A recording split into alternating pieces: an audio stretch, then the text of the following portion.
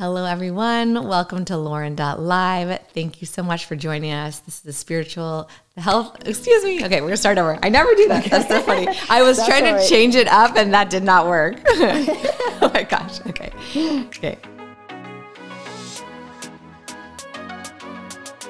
Here we go. Welcome to Lauren.live, everybody. This is the Spiritual Health and Lifestyle Podcast. And today I have Linda Pollio with us out of Sedona, Arizona. Hi, how are you? Hi, how you doing, Lauren? Thanks for having me. Yeah, I'm really excited to have you on the show. So Linda and I just connected this week, actually, and luckily our schedules aligned today and we were able to meet. So I'm really stoked to have you on the show. She is a consciousness doula, which I'm really cool. I'm excited to hear about that. I've never heard of anyone called that title. And then also she's an author of Trusting the Currents. So we're going to talk about her book. She's got a whole bunch of other things to offer, just spiritual stuff and consciousness related, transforming our crazy world that we're in right now.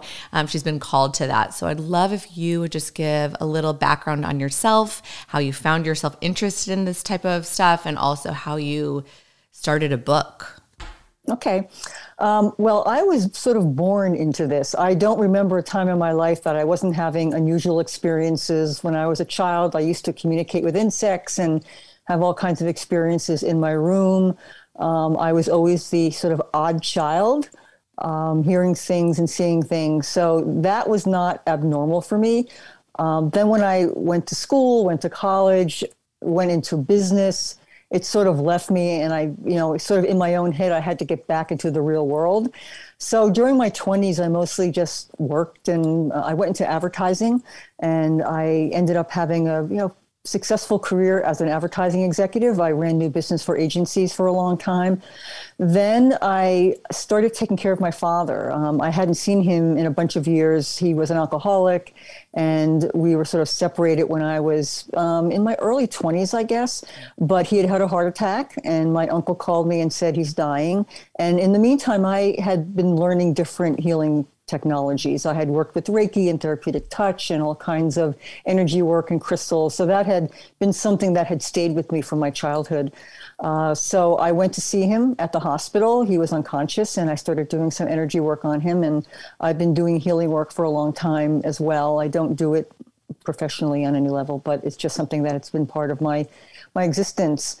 So I worked with him for a while. He came out of his coma, and I took care of him for the next year. And a lot of that was not just about taking care of him, but it was also about healing the wounds of the family. Because if you're from a family that has any kinds of major issues around alcohol or drugs or anything like that, it's not just the individual that has the problem, but it fractures the whole family, and everyone deals with it in the way that they best can. So I wanted to take that opportunity to work with my family. And my first thing was to work with my father, and he stopped drinking, and we started having a better relationship. And then I brought my brothers in. And then towards the end of that year of his life, he lived a year, I brought my mother in. And so by the time he finally passed, it was a very beautiful exit. He had been redeemed, and I think he felt loved. And I think a lot of the issues that we had as a family were kind of resolved. And about 3 days, when I was leaving the hospice that he died in, I saw a book that was laying on a bench. And I picked it up. It was this old weathered book, and it was called The Call of the Canyon. And it's by Zane Grey. And it's an old book from the turn of the century about a woman from New York who was called to the canyons of Sedona for different reasons. She's there to follow her fiance, who goes out there after World War I to heal himself. So I throw the book in my back seat, and I cry all the way home to New York City, where I was living. And about 3 days later, I was waking up in the morning, and I heard a voice say, "Go to Sedona." And I had never been there, but I had heard of it. So about 3 weeks later, I got on a plane. I had nowhere to stay. I didn't know why I was going, how long I was going for. And I threw the book in my backpack, and I got on a plane. And about 15 minutes out of the airport, I got a flat tire. I stayed in a motel overnight, and I read that book. And that's when I found out that the book was about a woman from New York who goes to Sedona. So it's a very unusual experience. And as I drove into Sedona, I literally felt the Red Rock Canyons embracing me, saying, welcome home. And I stayed for 5 months the first time I went. And I had all kinds of mystical experiences that sort of reawakened me to the spirituality that I had as a child. I had been very Catholic as a child, but then I kind of moved away from religion and really moved into more spirituality, particularly earth spirituality. I was very connected to the plants and the trees and insects. So I had this amazing experience when I went to Sedona the first time. And when I came back, I knew that there was no way that I was going to be able to go back into advertising or into any other normal corporate world anymore. I had passed through some kind of veil, and I wanted to take my experience that I had garnered after all those years, but I wanted to do something meaningful with it in my life. So I started the idea of bringing consciousness into the corporate world, and I started working with the upstart conscious companies. A lot of them were the organic companies and different kinds of solar energy and all these little small businesses that were beginning to emerge at the time. And I worked with using my marketing skills and my strategic skills, and particularly my communication skills as a writer, to help them express themselves. And eventually I became the world's first chief consciousness officer. I worked for a large global marketing concern, and I worked with Fortune 100 CEOs and CMOs, helping them to understand what I called the human technologies of wisdom, intuition, compassion, empathy, forgiveness, and gratitude, and how to integrate them into their employees and their partnerships and their consumers. And I did that for several years and really loved what I was doing. And then my mother got ill, and I went into 9 years of 24/7 care. Wow. So that was my life has been a lot of starts and new beginnings. And that was a new beginning. I left behind everything that I had been before, and I really went into caregiving. And that also began a journey into a very deep, dark night of the soul, where everything that I thought I was and that I was going to be all just kind of fell out from beneath me. And I had to start over again. I had to move into the idea of suffering as a transformational tool, because it was very uncomfortable for me. My mother was suffered a lot, and I'm an empath, so that was very hard on me. So in the process of all this, I had heard, I started hearing the voice of an old Black Southern woman. I was working on a project on my computer. I was doing consulting work, and I was working on my computer one day, and I heard an old Black Southern woman say, "It's not what happens to me that matters." And I had been getting what I would consider high knowledge, meaning that I would get downloads of information that were very heart-based. I work primarily within the heart, so everything gets channeled and funneled through the energy of the heart, because consciousness for me is like a giant donkey, and everything is in there. And you have to pick where you focus your attention if you work in consciousness, because otherwise you'll just be, anything can happen. So I chose the heart because I figure everything that no matter what new discoveries we can make in consciousness, if it doesn't come through the heart, it's not really going to help humanity. It may give us information, but right now we really need people that are expressing themselves through the heart. So I just wrote down what she told me. And she wrote another 2 or 3 paragraphs that first day. And I put my computer away. I didn't expect to hear from her again. 2 or 3 days later, I felt her presence again, and I wrote. And so for 2 years, I wrote Stream of Consciousness.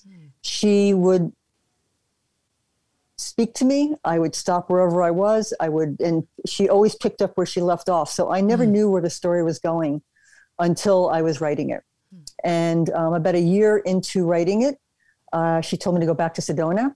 So I went back to Sedona, and I finished channeling I spent 9 months there channeling the rest of the book. And then I put the book away for a year because I had to go back to my normal life. and go back and make more money again and kind of join the real world. And then she started asking me to edit. It took me 8 years to edit the book. Wow. So and the reason it took 8 years was there were three levels to the book. There's the story, which is a coming of age story of a young Black girl in the rural 1930s South. And then there are sort of universal life messages that are woven through the book. And then there's an energetic frequency embedded in the writing that brings the reader into their heart as they read the book. So that took me 8 years. And then in the process, and I did that while I was taking care of my mother. So, when we go through these difficult times, we have to look at what we're getting out of these difficult times. If I had not been locked into my mother's care, I don't think I would have finished the book. But I was a captive audience. So the writing of the book really helped define me in a way that nothing else ever has. I don't think I've been influenced by anyone else in my life as much as Addie Mae. Her name is Addie Mae Aubrey, and she is named after Addie Mae Collins, who is one of the 4 little girls that was murdered in the Birmingham church bombing in 1963, because I saw a picture of Addie Mae Collins one day as I was channeling the book, and I just felt this really strong connection to her. So I always had a picture of Addie Mae Collins taped to my computer while I was channeling her. Mm-hmm. Oh my goodness. What a story. Yeah, there's a lot. And then, from there, I just got further and further into consciousness and energy work and frequency. I'm very much now involved with educating people to what energetic frequencies are and how they can play a role in your life, and how to get there, you have to go internally. We're very externally focused. So we look at this giant universe on the outside, but really we have as big a universe on the inside of us, but it's very unexplored, and people are sort of afraid of going in there. Wow. Thank you so much for sharing your story. We could just talk about that for the whole episode. I mean, I am blown away. I really believe that the universe gives us gifts and signs. And so the fact that that book was sitting there on that bench for you, you were from New York, went to Sedona. That was what the book, and you got the flat tire, which it is almost like it was forcing you to read the book. Yes, it was. Everything has been, and even when you're having a difficult time, if you really look at it, very often there's a gift in it and there's a reason for it. It's just that when it's uncomfortable, we don't want to see that gift. And sometimes, like you said, dark night of the soul, I had a lot of guests talk about that when they've had their spiritual awakenings or things that fall out of your life, whether it's a loss of someone or job or relationship, whatever. Oftentimes that's making room for something else. There's a learning lesson in it. So what a example of that. That book with the Sedona thing, that's really cool. And this is kind of a tangent, but I've been to Sedona once. I know it's a pretty big spiritual place. Just briefly, what is it about Sedona? Why do you think it is such a spiritual, energetic place? Is it just within the earth that it's the earth emanating? Well, I think number one, it's the earth. When I'm here, I am connected to the planet like nowhere else. There is a consciousness to the earth here, and they talk about the vortexes. Yes. For me, I don't really feel the individual vortexes, but Sedona itself is very much a vortex. Yes. And when you're here, it's a place of healing and it's a place of initiation. And if you're called here, you will come here. Yeah. And there is no way that will stop you. But if you aren't supposed to be here, then you won't be able to come, or you won't be able to stay. And that happens to a lot of people, but it's, it's visually beautiful. Oh, yeah. I don't think there's a more beautiful place here, but this has always been a lot of Native American energy here.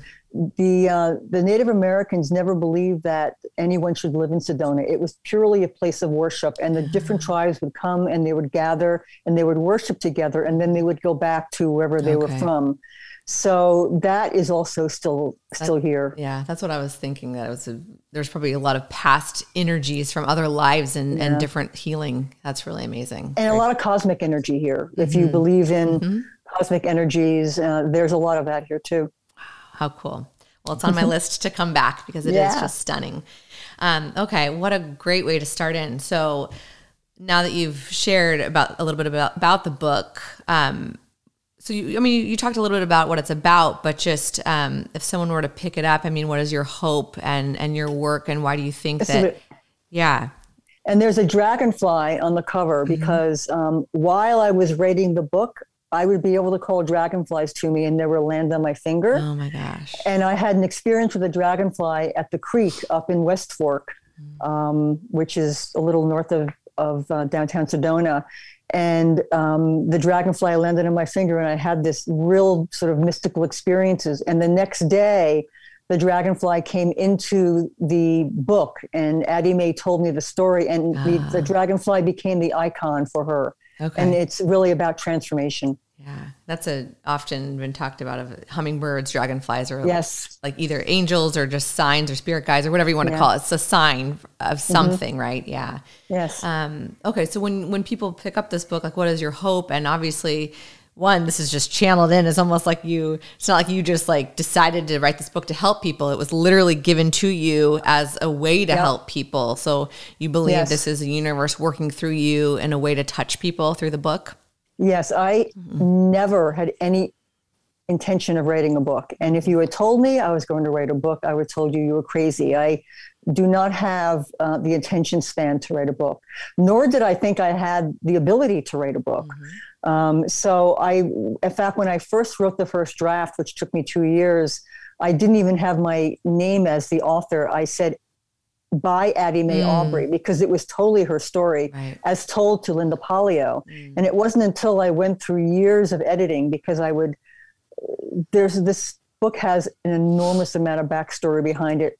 All kinds of incredible people have touched this. It has had a wild ride.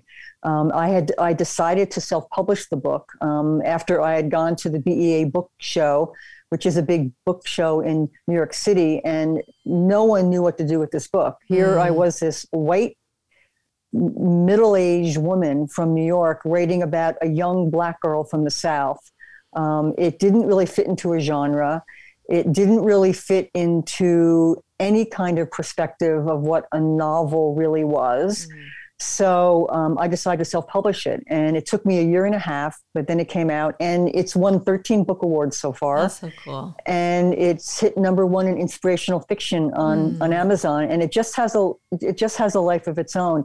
It really is a great book for anyone going through a lot of change or struggle in their lives, and it touches people of all ages and races and religion. It's really a book based on frequency, and if you're of a specific frequency, when anyone reads this book, depending on what frequency they're currently residing in, they will read it differently. And I'm involved in a 4-week book club right now through someone, and she read it the second time. And this happens a lot. Every time people read it, they have a completely different experience reading it because they're at a different place in their own consciousness. Yep. And it's sort of like a Rorschach test. Depending on where you are, you will have an experience with the book. That's so very cool. I wanted to take a quick break to tell you about a special company that I've been digging lately. It's an earth-conscious and sustainable jewelry line called Ana Luisa. I appreciate how fair their pricing is. Pricing starts at $39 with sales up to 40% off. If you're looking for a thoughtful, affordable gift, keep them in mind.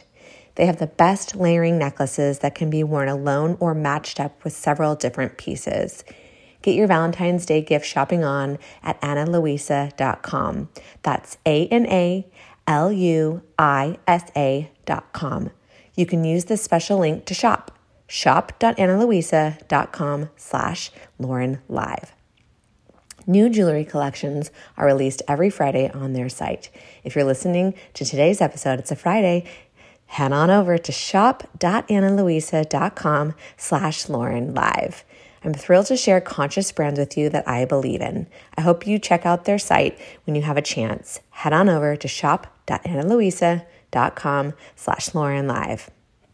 It's really seems like it's very different depending on not only who reads it, but what point in their life that they read it. Okay.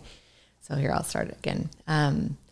So it sounds like the universe is really supporting this book, and I feel like it's meant to be, that it's out there, it's touching people. It's on Amazon. A lot of people can find it. Amazing. We'll list the description of the book and the link to it, in the podcast description so people can find it too. Okay, great. I appreciate that. Yeah, definitely. And I'm going to have to add it to my list.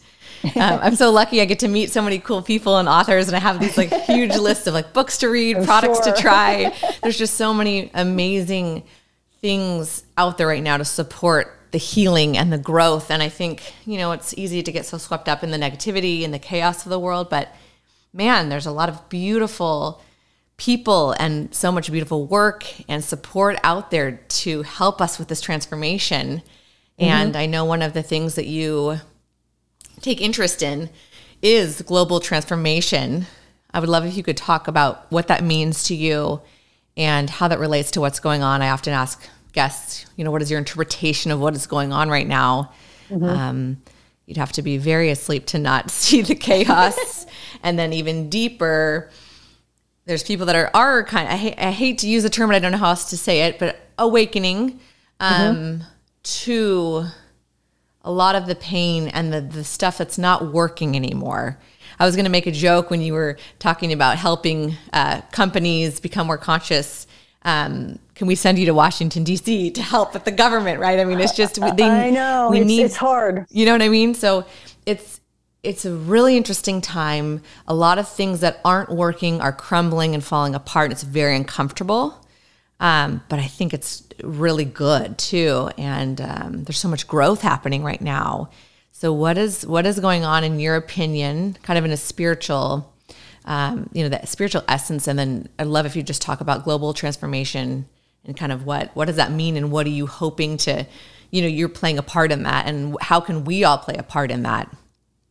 Well, I feel that a couple of years ago, I've been on this path for a very long time. And I always felt that we were going to go through some major change in our world, even when I was very young. I thought it would happen long ago, but timing is very hard when you're working in the spiritual world, because there is no time. And what we believe, when things should happen is not necessarily when they happen. They happen in their divine timing. It's very impersonal. And I think a lot of people take a lot of what's going on very personally. And I believe that we're just sort of caught up in this wave of global transformation, that much of that is energetic. It is coming in from the sun. It is coming in from cosmic places, and it is literally changing our planet. And a couple of years ago, I had this sort of vision, and because I have a lot of people that I know. I'm connected to people all over the world that are doing this kind of work, that are very heart-based, that are trying to support and help people as we go through this major change in our world. And I really thought that I got this vision of all of us being sort of acupuncture points on the planet. Like wherever you are is where you're supposed to be. And if you are part of this transformation, if you are waking up and realizing that the world that we've been living in is not working, and it hasn't really worked. And I don't even look at it as like it's all of a sudden getting bad. I don't think it's ever been really good. I think it's been sort of like when the tide is in and the water is blue and everything's beautiful, you don't see the filth and the dirt and the broken pieces underneath. But what's happening is that tide has come out. And so we are looking at things that have always been there. And unless they affect us, most of the time we're not really aware, or do we care? So for any major transformation to happen on the planet, it has to affect enough people so that they look at themselves and go, how can I change? And I always think, if everyone would just clean up their own little acre of earth, we wouldn't have any problems. We don't have to, I don't need to fix you. I don't need to help you. I need to work on myself and make myself the clearest, the most loving, the most awake and aware person that I can be. And that will organically touch and transform other people. And, I always tell people that we're part of those acupuncture points, because a lot of times you get disgruntled that you aren't making a big enough sort of change in the world. But I tell those people, your presence is the change. You are the conduit. The energy is coming through you into the planet. The planet is changing, and it is changing everything on the planet. So your mere presence is your success. I look at all the spiritual work that all of us do as sort of the exhaust system. So we have this energy comes in, and we need, as human beings, to express ourselves. And so the exhaust system is me writing a book, me working as a consciousness doula, me helping other people that are going through these changes find their way through. And I think the reason why a lot of us go through a dark night of the soul is that it's very much a part, for some reason, I don't know why, but I have met hardly anyone that has not gone through a very difficult time as they enlighten themselves. And so anything that, I can do to help other people and guide them and sort of be a kind of be a flagship that they can go, okay, she made it through. She survived. Just take it one step at a time. And a big part of that is learning how to go into neutrality, because we get triggered so much by everything around us that when we learn how to observe our emotions and go into neutrality, we are able to kind of function way better. Yeah. And that's a good tip for right now, right? Because it's such a triggering, everyone seems so triggered all the time. And I mean, I do understand it, like an empathetic observer. I mean, I've been triggered, everyone has, but I've tried to be more of the observer. Social media, I don't post things anymore. Like I really just don't see the energy being spent while doing that. But it's a hard time because we do have so much being thrown at us, right? It's almost impossible to stay away from it. And I think what's happening too is I think a lot of our childhood traumas are coming up to be felt. Most of us have had some kind of difficulty in childhood, even if it was something that we're not in touch with because we were unconscious or we didn't have language at the time, or it's ancestral, where it's in our ancestral blood. And what happens is we start feeling pain, and instead of sitting there and trying to feel it and allowing it to come up and getting in touch with it, we spit it at someone else. Or we distract ourselves and numb ourselves. I mean, again, I watch stuff on Netflix. I'm on social media. I tune out sometimes too. I'm a human. Being conscious to it and setting limits and balance is the key, right? But there's some beautiful things and relationships that have formed from those things. But I'm actually watching 1883 right now. Have you watched that or heard of it? Yet. No, you should watch it. It's really good. So it's the spinoff of, if anyone's familiar, most people have heard of Yellowstone. It's very popular right now with Kevin Costner. It's a spinoff of how this family in the 1880s found the land in Montana, and they came as part of the whole pioneer. I didn't expect to be so touched by the show, but I think because I'm aware of so much spiritually, I'm really watching it in a spiritual observer state. And it's really been quite touching, just the sacrifice that all those people, took. And I'm almost feeling the pain. And I don't know, all of us, I believe in reincarnation. Maybe we've lived during some of those times, and just the pain and the death and the suffering that took place during that time period specifically, how that has even energetically, right, maybe in parts of the world, even left that there. So when you're talking about that kind of stuff, I just think, yes, there's probably so much ancestral pain that we don't even realize we're holding, and it's holding us back. And what an opportunity right now, because it's becoming more known and more mainstream to be able to go to Reiki and different mediums. What a really cool time to explore that. Yep. And the whole idea of judgment. I mean, most of us are carrying at the minimum unconscious shame and a lot of judgment. And we live in such a judgmental world right now, and we're all just these little humans stumbling and bumbling around as best we can. And if we could just see that and give ourselves and everyone around us a little slack. Oh, please. We need it. Cut everyone a little slack, people. We're all in the same boat. And once we realize that and we really start supporting each other and, staying away from the people that are toxic, because they have to come to their own awareness. But once you start becoming aware or awake or whatever term you want to use, really start looking around at the other people that are in the same boat you're in, and that maybe need, your support and your guidance and your judgment.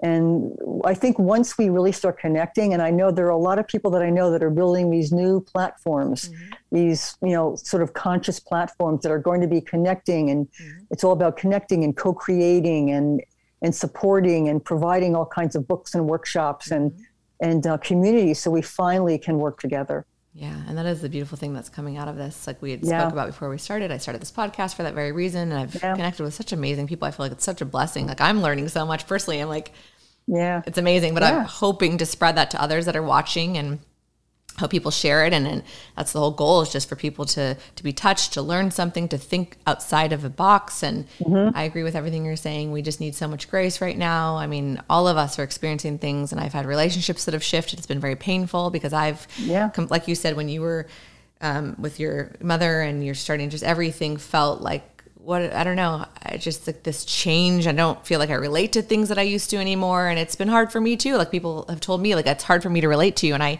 like, I get that because I have changed a lot, but until you go through it personally, it's like, you can't explain it to anybody. And so when you're talking about like Addie coming through to you, it might sound crazy to people, but until you start having little things like this happen, you'll never really truly understand. And so that's why it's nice to not judge others, because there's all kinds of energy out there that if we don't take the time to tap into, of course you're not going to feel it. So I love that you're speaking about this to the public, and I think more and more people are just learning how to channel, get things coming through. And I mean, what are some things that we can all do, just besides obviously having grace, but like just within ourselves? Like what are some practices or ways of thinking with, like you said, it's always been there, but it feels more amplified, at least at this moment. There's so much going on in this world. What can we do to kind of like keep that balance and keep moving forward and heal? Well, I mean, there's never been more potential than there is right now, because, we're all being cracked open. And when we get cracked open, our heart breaks, our belief systems shatter. So it feels like everything is breaking down, but really what's just happening is we're just moving into a new space. And if we get scared and hold on to that, it's kind of like I always tell people, don't run under a building that's collapsing and try to catch the bricks and put the bricks back in place. Step back, let it all come down. And when it's down, then go and build the bricks and build something more beautiful. And I think that's what we should do. Is it's really important right now to really work on yourself, to really detach from social media, sit in silence, meditate, journal, go out in nature, hug a tree, talk to an insect, just be with yourself, because the answers are all inside of us. We're just, through our social conditionings, we haven't been taught to go in there. We've taught that the answers are externally based. And not only externally based, but they're externally based with authority figures. And whether those authority figures is the government, religion, or celebrities, they're not you. And so if all people do is just shut down everything and sit with themselves, and it's going to be uncomfortable in the beginning, because when you finally sit with yourself, all the bugaboos, all the little, things that you don't want to feel start coming up, and it gets you scared. So then you go, oh, let me watch Netflix. Right. So, let me just tune out. Don't watch Netflix. Sit there and allow yourself to feel and observe, and then go into neutrality. I have when I was taking care of my mother, I was going through an incredibly difficult time, and I had to get away for about 3 weeks because I thought I was going to die. I was so sick and exhausted from the 24/7 care. So I had somebody there, and I took off, and about 2 weeks into this, where I was finally starting to find myself again. Oh, there she is. My mother called, and I don't remember what the conversation was, but in a split second, I was sure I went into a total panic. I got triggered. She said something that triggered me. And in my mind, I had to leave. I had to go back. And then I stopped myself, and I looked at my hand, and I went, is this true? Is the way I'm feeling true? And then I realized that I was pulling the past. I was pulling the past into my present, and I was creating fear. And then I was projecting that in the future that I'd have to go back. And so I said, okay, right now, where are you? And then I looked at my other hand. I said, okay, if this is not true, what is true? What is true is that I'm sitting in this beautiful place. I'm drinking green juice. I'm getting really healthy. This is the truth. And then I took one small step. I can't remember what I did, but I did something that reinforced that I was in this good place. And 5 minutes before, I was in a total panic. And just by taking my attention away from the fear and putting it into the possibility and the truth of that moment, I completely evaporated this thing that had become this giant monster in my head. And I think, I wouldn't have been able to do that if I hadn't been sitting by myself in silence. And I would just tell everyone to just spend time alone and allow whatever goblins are coming up, just watch them, love them, observe them. Yeah, that's good advice. And then talk to people that you can talk to, because when you first become awake and you first become aware, you're probably going to be alone. There is no one around. They think you're crazy. Have to find people. Yes, they think you're crazy. Yes. And to them, you are. Yeah. And you may always be, because we don't, this is a long journey. I mean, life is long, and some people are going to go through their whole life and not know anything more than they do right now. And that's fine. That's them. It's Worry about you. yourself. Yeah. It's about you getting to that place of knowing who you are. And sometimes you need to be by yourself.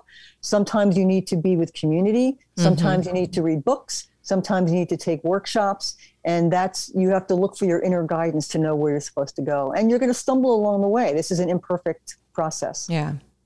Thank you. That's good affirmation. I'm resonating with that too. I mean, I'm sure a lot of people are. I think that's what's interesting, again, as an observer. But yes, let's focus on ourselves. Obviously, we help others and serve others too. But I do think there are, because so many people are speaking out about it, and you feel a little less alone. Yes. Because it is part of our human experience, right? But to be together and kind of relate and see what people are thinking and feeling. But I do think there is also a collective awakening happening where people are realizing, like, whoa, like there's some weird, I mean, I'm not going to go down conspiracy theories and stuff. There's some weird stuff happening in Hollywood. There's weird stuff happening with the elite. I mean, even this whole like Maxwell trial, again, not to get too into it, you observe it. There's weird stuff interlaced. It's been like that for a long time. It's starting to kind of come out. Everything with COVID and vaccine, we don't even need to talk about it. People know, but you find your truth. But a lot of people are waking up to things, all the stuff in our products that are toxic. And there's been a lot of movement. They've always been that way. Yeah. They've always been that way. Totally. We didn't pay attention. And that's why it is about our consciousness is being awakened. And consciousness is a technology, just like digital technology. When I was working as a chief consciousness officer and I'd be working with these big companies, the way I would explain it is just as when digital technologies came onto the planet and they were in the process of transforming the way we live and the way we did everything else, there were specific people, chief technology officers, people that own technology companies who understood these technologies and helped usher in this new world for us. And now we're looking at the human technologies. Right. And these are more feminine technologies. They're internal. Digital technologies are external. They're more masculine. And these inner technologies of wisdom, intuition, compassion, empathy, forgiveness, gratitude, these are things that can help transform us. And so people that are beginning to wake up, that have an awareness, they can help use these technologies to help other people as we go through this. Absolutely. And I mean, anyone who's heard of it or experienced it, whether you are the healer or, like, for instance, I've been like, not the patient, but I've gone to different mediums and energy, you know how exquisite and powerful energy is. And I think that's what's so hard for people that may not be as familiar with it, is just you think you have to take medicine or you have to use a device, but we have so much energy within us. I mean, people, I don't know what his name is, but like they call him like the cold man, that guy that can be in those like frigid temperatures. He takes cold showers every day, but he's literally been able to, he does it all mentally in meditations where he can just withstand such extreme conditions. Now, I'm not saying everyone should go do that, but it shows the power of your mind. And that's what meditation and all those things are. So I think manifestation, projecting, if you practice with it yourself, don't do it because I'm telling you and you're telling, do it for yourself and experiment. And I think that's what's so cool about kind of like my little spiritual journey is little things will come through, hummingbirds or the thing like that with the book. You can't deny that stuff. New York to Sedona, and that was your, like, that's stuff, you can't make that up. This is the universe. There's a law of attraction and energy waiting for everybody. And it's available if you're willing to be available to it, to observe it, to welcome, to ask it in. So I love your story so much because it's just a perfect example of it. But you have to be willing to be open. Well, synchronicities are like that. They happen to everyone. They just, like, she could have spoken to me and I could have said it's just my imagination and shut it down, but I had to open to it. And I mean, I believe the next big thing that we're going to be working with in consciousness is the idea of working with frequencies. Because frequencies, you know, if you look at our chakras, they're different frequencies, and the way everything's frequency, colors are frequencies, sounds are frequencies, thoughts are frequencies. So once people are able to understand what frequencies are and begin to understand how they operate within our body is a instrument that these energetic frequencies work in, but we just don't know how the instrument works. So that is what those of us that are on the forefront of this are doing right now, is practicing on ourselves, basically. How do we work with these frequencies? And then ultimately, as people become more awake and they're able to work, and, you know, pain is a wonderful tenderizer.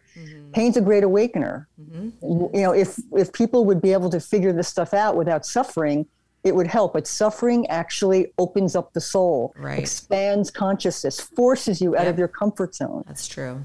I was thinking too, like, I mean, again, most of us that are, if you have access to this podcast, you're living probably in some form of modern society, right, with devices and things. But that goes back to like Native Americans, whether it be like in Arizona, Sedona, or like the show that I'm watching, 1883, where white men are coming into native land and all of that. But this stuff has been practiced for so long. If you really think about it, even now you go to different tribes that are remote, they use, you know, herbal medicine and energy healing, and there's been shamans. This is like not new stuff. It's coming through more mainstream. And I realize there's been, you know, Reiki and meditation yoga has been around for decades now, but it's more mainstream and accepted as not woo-woo now. And I think even more and more, just even the last couple of years, things that are coming through with chakra clearing, it's becoming less weird to people because they're practicing it. They're seeing it's working. No medicines ever helped them with illnesses, and now they're healing, right? So this stuff has been around forever. I guess you and I were talking about it. I like to talk about this on the show because sometimes it can be a bit woo-woo, and, you know, we're all skeptical, but this stuff is not new. It's been around forever. It's really not that weird. We're just so programmed to think in a technological way. Yeah, we're so programmed. We're just programmed. And woo-woo and being skeptical is a good thing because there's a lot of falsehoods out there. So that's why it's, you know, that statement, you know thyself. The most important thing you can do is really know yourself so that you resonate. When someone tells you something, you have an inner resonance that goes yes or no. Your intuition. And that is practicing frequency, is when I say something to you and you all of a sudden go, oh, that's the truth. Now that may not be everyone's truth, but it's your truth at that time. And truth is like a prism. It changes depending on the angle. And when we think that one person or one group owns the truth, that's when we have problems, because no one really owns the truth. The truth is within us, and it changes depending on who we are, where we are, and, you know, what we're trying to do in the world.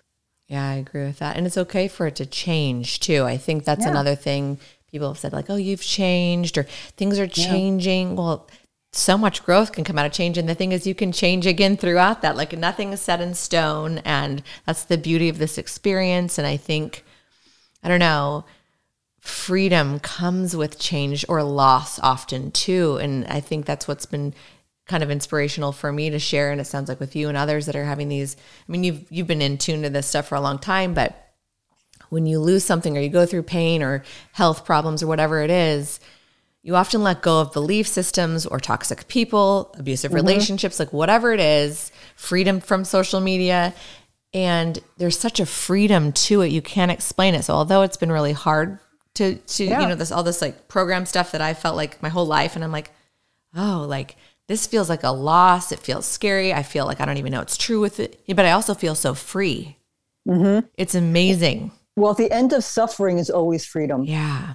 I wrote a blog about suffering because I went through so much of it in the caring of my mother, and I lost so much in the process that I was really trying to understand what it was. And I realized that in the middle of the worst of the suffering, when I kept trying to push it away, going, I'm going to hold this back, and then I'm going to go back to my normal self. I'll go back when and then I realized as it was trying to move through me, I just had to surrender to it. I had to accept the place I was in at that point in my life.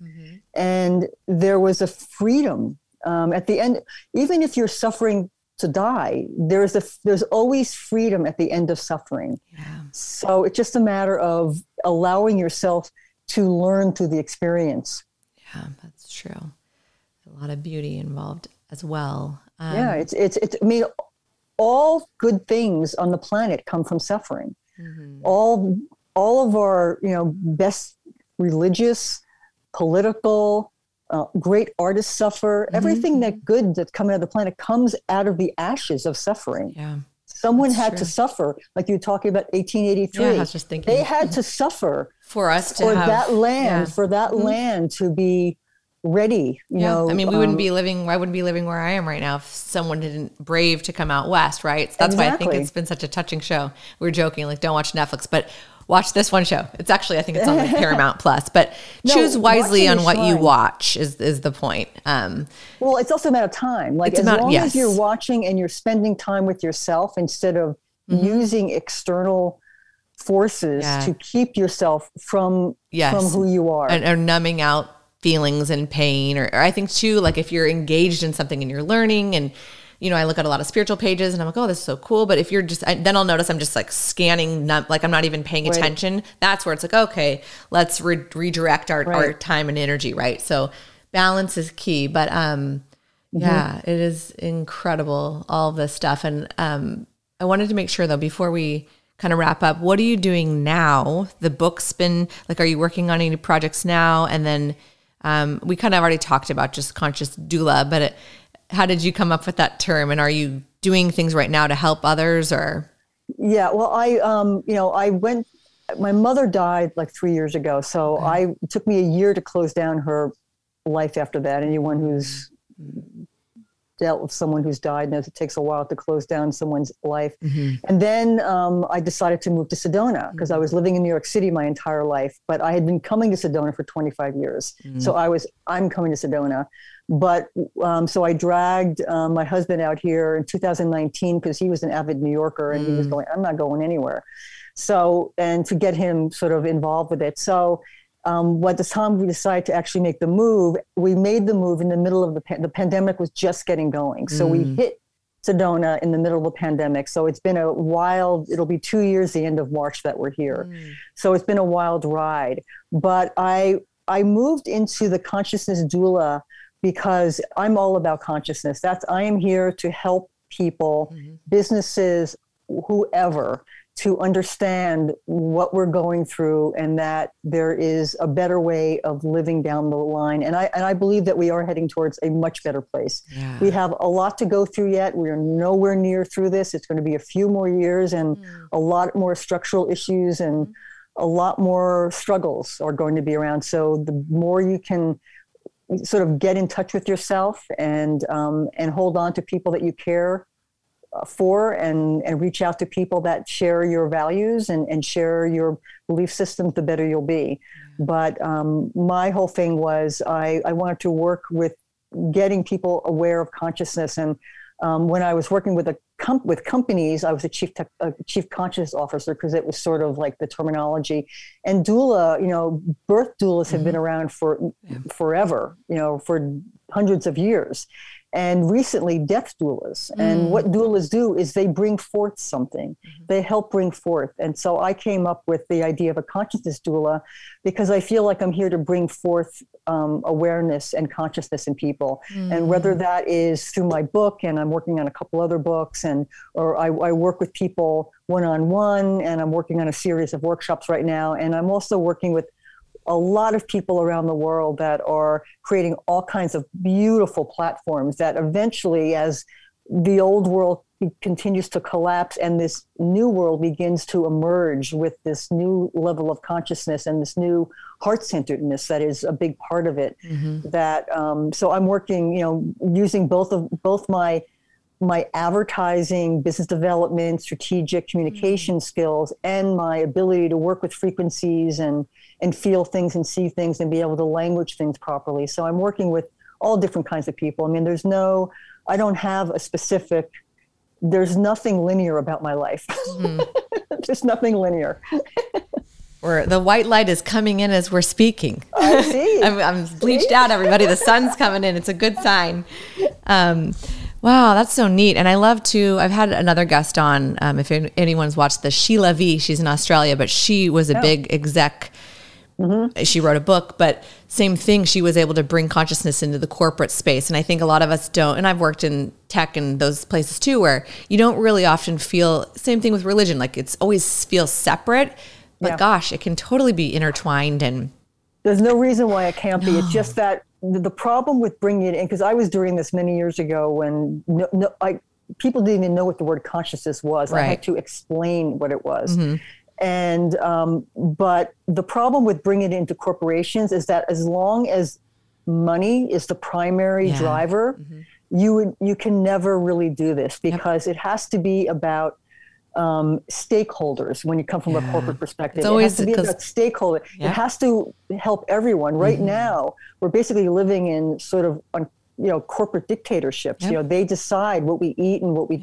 I mean, so they don't want that to change. And until we either get leadership that is more heart-based, and they're out there and they're struggling through, or we get enough of a collapse of our civilization that these systems are organically just going to come down.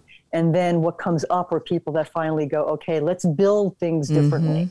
Let's build things with the heart as the center of a company, and the consumer as the primary shareholder.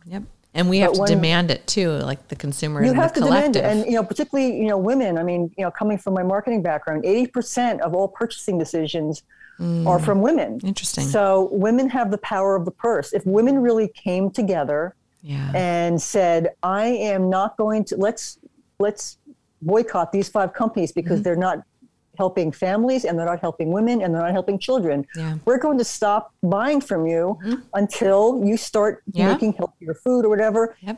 Everything would change. Totally. We have the power. We just don't use it. That's true. And that comes in any facet. It's just as far as like voting I agree with that's a big.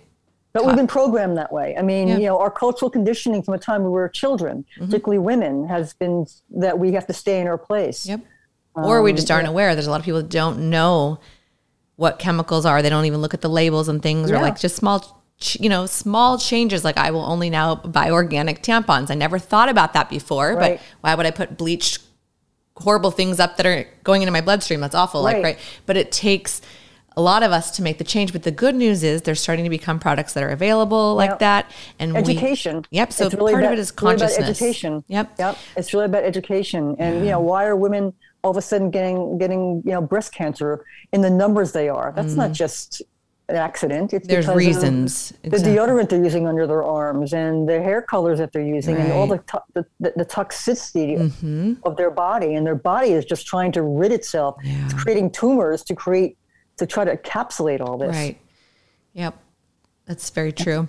It's really, it's an amazing time to be alive right now, and it's very difficult. And that's why it's important for, podcasts like yours and different, people that are trying to bring people together and inform the world of the possibilities.